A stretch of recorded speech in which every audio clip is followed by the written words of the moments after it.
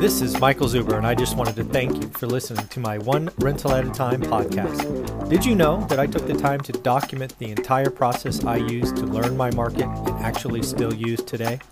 I released it as a $199 online course via Teachable, and it is called How to Get Started One Rental at a Time. With that, you get access to my private Facebook group and can join our group mentoring calls every Saturday at 9 a.m. Pacific. You can find it on my website at onerentalatatime.com. Now on with the show. Hey everyone, it is Wednesday. We are doing topic number 2 with Anna Kelly. How you doing, Anna? I'm great today, Michael. Awesome. This is a question actually came from my session on Tuesday. I asked Omar, who's my expert on Tuesday, this same question, and that is the word legacy. And I want to tackle legacy from 2 forms. First, what did you take from your parents, right? Think back to being I'll call it a kid, right? A young lady. We'll talk about that first. And then we'll flip the script at some point to what are you hoping to do for your kids? So Anna, when you were, I don't know, my memory's not great, but maybe 10, 11, 12, 13, what were you taking away from your environment? So it's really interesting, Michael. So my parents divorced when I was very, very young. So I had 2 completely different family dynamics, one with my mom and one with my dad. And my mom was a single mom, through different cycles. She was married and divorced a couple of times, abusive marriages, not easy. While she was single, she worked 2 jobs. She did whatever it took to take care of us. So she was a leasing office during the day. She was a bartender at night. I babysat and had to learn a lot of responsibility. But the one thing is my mom loved us and she worked so hard and did whatever it took to survive and to be okay. And even through abusive marriages and, having the strength to leave when it was hard with young babies because of abuse, she did whatever it took to take care of herself and her children. And that's something that really stuck with me and has allowed me to weather storms and challenges of real estate and life to go, you know what, it's whatever it takes. You don't just give up and wallow in it. Life is hard for many, many people. And there's so many things that people don't see every day that are hard. But if you develop resilience and grit and fortitude and a whatever it takes attitude, you'll survive most things. And so I can say I got that, from my mom. And then, from my dad, I really saw, a family unit that really put family first and that really trusted God through all the challenges. And those are the 2 things that, they had a lot of challenges too. And, really their faith in God and instilling that in me that I could trust him, I could pray and everything, he would work everything out for our best. And, wow. And I knew that deep in my core because of how much my parents drilled it into me. And in times that are very, very difficult, I've been able to have that faith that said, okay, I don't have the strength to handle all these things on my own. And I can't see how everything is working out for my good, but I'm just going to have the faith and trust and pray that it is and allow that to instill in me optimism and hope so that I don't give up when things are hard. That and just keeping my family more important than money and wealth and all these other things, I think has allowed me to have a better perspective about money and not to chase it to become wealthy at the expense of my family and everything else. The family has always been first, and the money is just a means for me to put my family first and spend more time with them by creating the freedom to be able to do that. Yeah. So there's so much in there. And first and foremost, moms, I don't know what it is about moms, but they just have this special strength that nobody else has. Yeah. Once you're a mom, you just have this next level. So shout out all the moms out there, including yourself. So mom, and my mom's going to watch this, and yes, mom, that includes you. Okay. Just check. I don't want to get a text message later saying, what about me? Yeah. She's wonderful.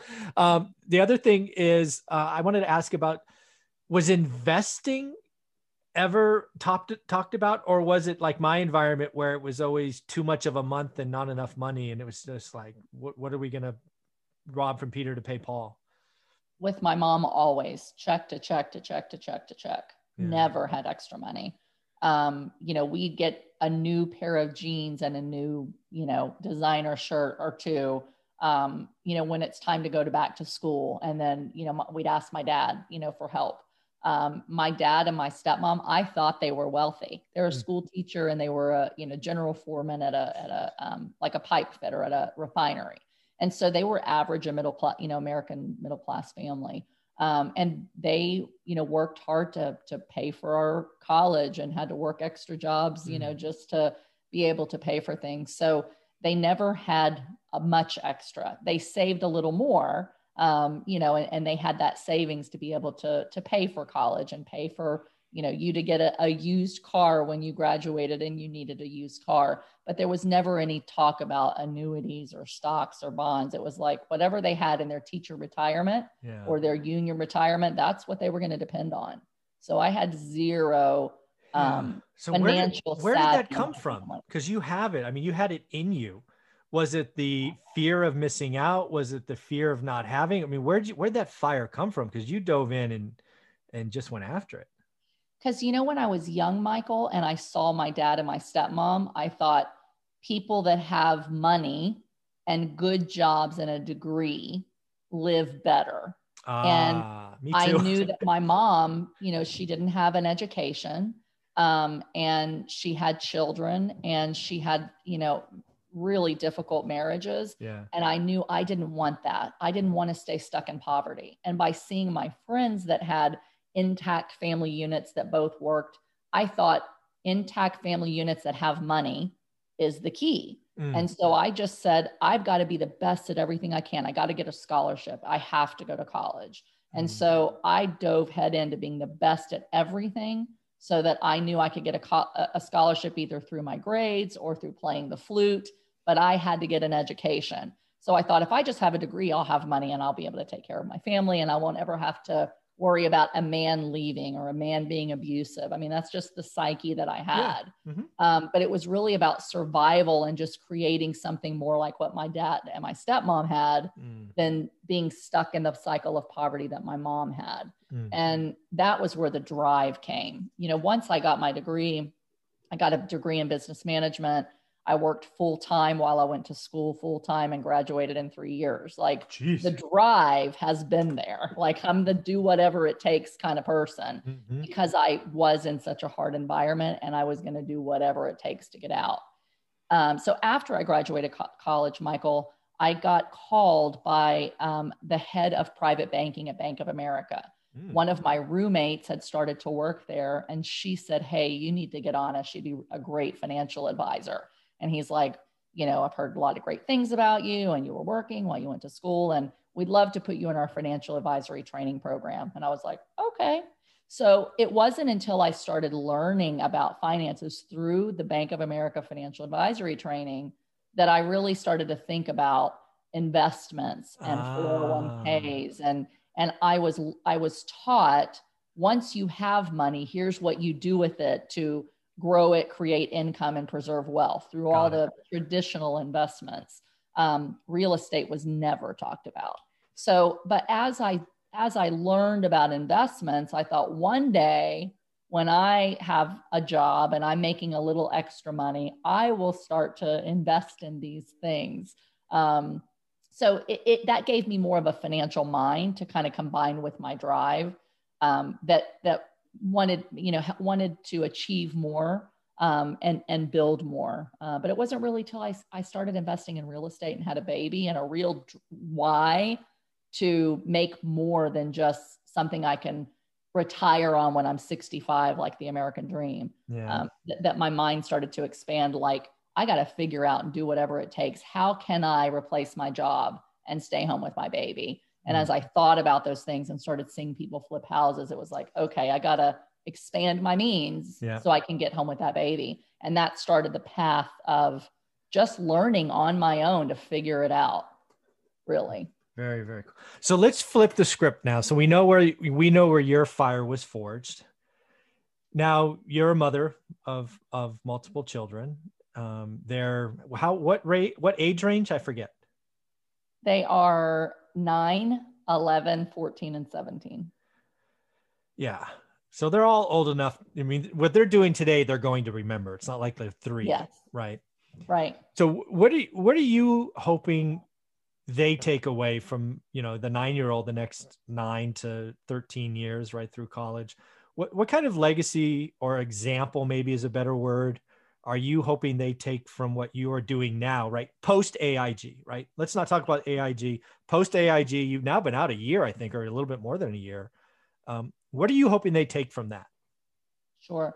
One is that when you really, really want something and you feel led or called or created to be something or to do something, you've got to be able to do whatever it takes. You can't be lazy and expect someone to do it for you. You can't sit on your video games all day and expect to, be okay. Like, you've got to apply your giftedness and your brain and actually put in hard work to do anything meaningful and worth it. So, just the hard work ethic and grit and determination. Our world wants everything easy. And, something is hard and they whine and they cry that it's too hard. Homework. And I'm like, nothing's hard. You're choosing to think of it as hard, but it's really easy. So it's a matter of change your mindset and your perspective. So in little ways, I tried to get them to think differently. So if you see everything as a problem, you're just going to wallow in problems. If you see everything as a challenge to overcome and a way to shine and a way to use it to grow, then you're going to do a lot more and take a little more, risks and take the bull by the horns and do well. So, that's one thing. And the other thing that I really talk to them about at all ages in different ways is how to master money instead of letting money master you. Oh. If we think of, I want a soda, so I'm going to spend my money on that and take it out of my piggy bank that's for savings. You're going to blow all of your money on stuff that doesn't matter. And you have to learn how to budget and how to wisely use money for things that you need, but then use money for things that you want. So we talk a lot about, you have to learn about money. We play cash flow for kids, so they know what a balance sheet is and what an asset is and a liability. Nice. My son is a senior. I could go out and buy him a really nice car right now. I have the financial means to do that, but we haven't done that. He has my husband's passed down used truck with a lift gate. It has rust all over it. And he has a car that my mother-in-law gifted to him after she bought a new one. It's been smashed on the back of both sides. And he doesn't like, why can't I drive a new car? We have the money to do it. My friend has a Mustang or this or that. And it's because it's not something that produces real value to you. It's just a look at me, I'm flashy. Yeah. So instead, let's buy a rental property that brings you cash flow. And if you want to spend that cash flow on your car, then you can go get a car and get a car payment. But I'm going to buy you something that's going to create the means to expand your means to allow you to go buy the things that you want, rather than wasting money on the car payment so you never have enough money for a down payment on a property. Yeah. So those are just the kind of things that we're trying to instill in them, is to think bigger and to master the use of assets to pay for the liabilities. Yeah. And then the other thing I wanted to ask you about in this, because kids are very observant, right? Again, that's how our fire was forged, right? Was observing, in your case, your mom and your dad's different environments. Your kids are observing very different things, right? Your oldest, was he old enough to remember your husband's debt and AIG struggles, or was he just a baby at the time? I mean, he was 6. He remembers, and my daughter, who was 4 at the time, they remember sleeping on, yucky flooring while we painted till 2 o'clock in the morning. So they have some of that. Yeah. And helping to pull up tile and, hate that we had to work 2 jobs, and so they do remember that. And, we've told them part of why we had to do that is because we had too much school debt, and we had a house payment and a car payment, and we shouldn't have done it that way. And if we had not tried to pursue the American dream, but we downsized right away, instead of having to learn through that, we would have been better. So they remember it enough, and the pain of having to, 24/7 be with us at another property, that for a while they were like, we're never buying apartments. My oldest two, we hate apartments. Every time I'd buy a new building, please don't buy another building. But you know what, Michael? They saw and they observed that mommy was able to retire. Yeah. And now she's at 3:00, she's fully present. And now I'm at all their games and I'm at all the stuff. So they've seen that it paid off. Yeah. And now they're enjoying a beach house and vacations and a nice home. And they're seeing, we lived in a teeny tiny 2-bedroom apartment and for years, and then rented a house, and they've seen the progression of what the hard work has bought us. And now they're like, okay, mom, we want to do real estate. Show us how. Yeah. So that's the win. That's where I was going with this conversation, is because you've done some, back to our topic number one, is it worth it? You've had a couple of things in the last, I'll call it 6 months, that are like, check, right? The beach house, check. You got your model, the home you've always wished for, check. So what I was wondering is, your 4 children, when they're looking at this, are they, what do you hope they take away from this, the struggle, the sacrifice led up to this? Or are they like, oh, we fancy now? No, I try to keep them very grounded. Good. Yesterday I had a conversation with my 11-year-old who, all I want for Christmas, through tears, is an iPhone 6S. My friends have an iPhone 6S. And I'm like, okay, you're 11. Yeah, no, you see your friends all day. You don't need to come home and text with them. And I'm not buying you at 11 years old a phone and then giving you access to social media and all these things. But all my friends have it. And you have money. You could easily afford to buy me this. And I'm like, but just because you have money doesn't mean that you should spend money on things that you don't need and that are not good for you. And so in his mind, if we have money, we should just go buy this and buy that and buy this and buy that. And I always try to pull them back to, no, you have to wisely choose what you buy. And if we had bought all these phones and all these things over the time, we wouldn't be able to have this house that we have. So, I do not want my kids to grow up spoiled little rich kids, and I also, this is really important to me. I also know that as much as we have now, and as thankful as we are for all of these blessings, if it was all taken away tomorrow, Michael, we would be okay.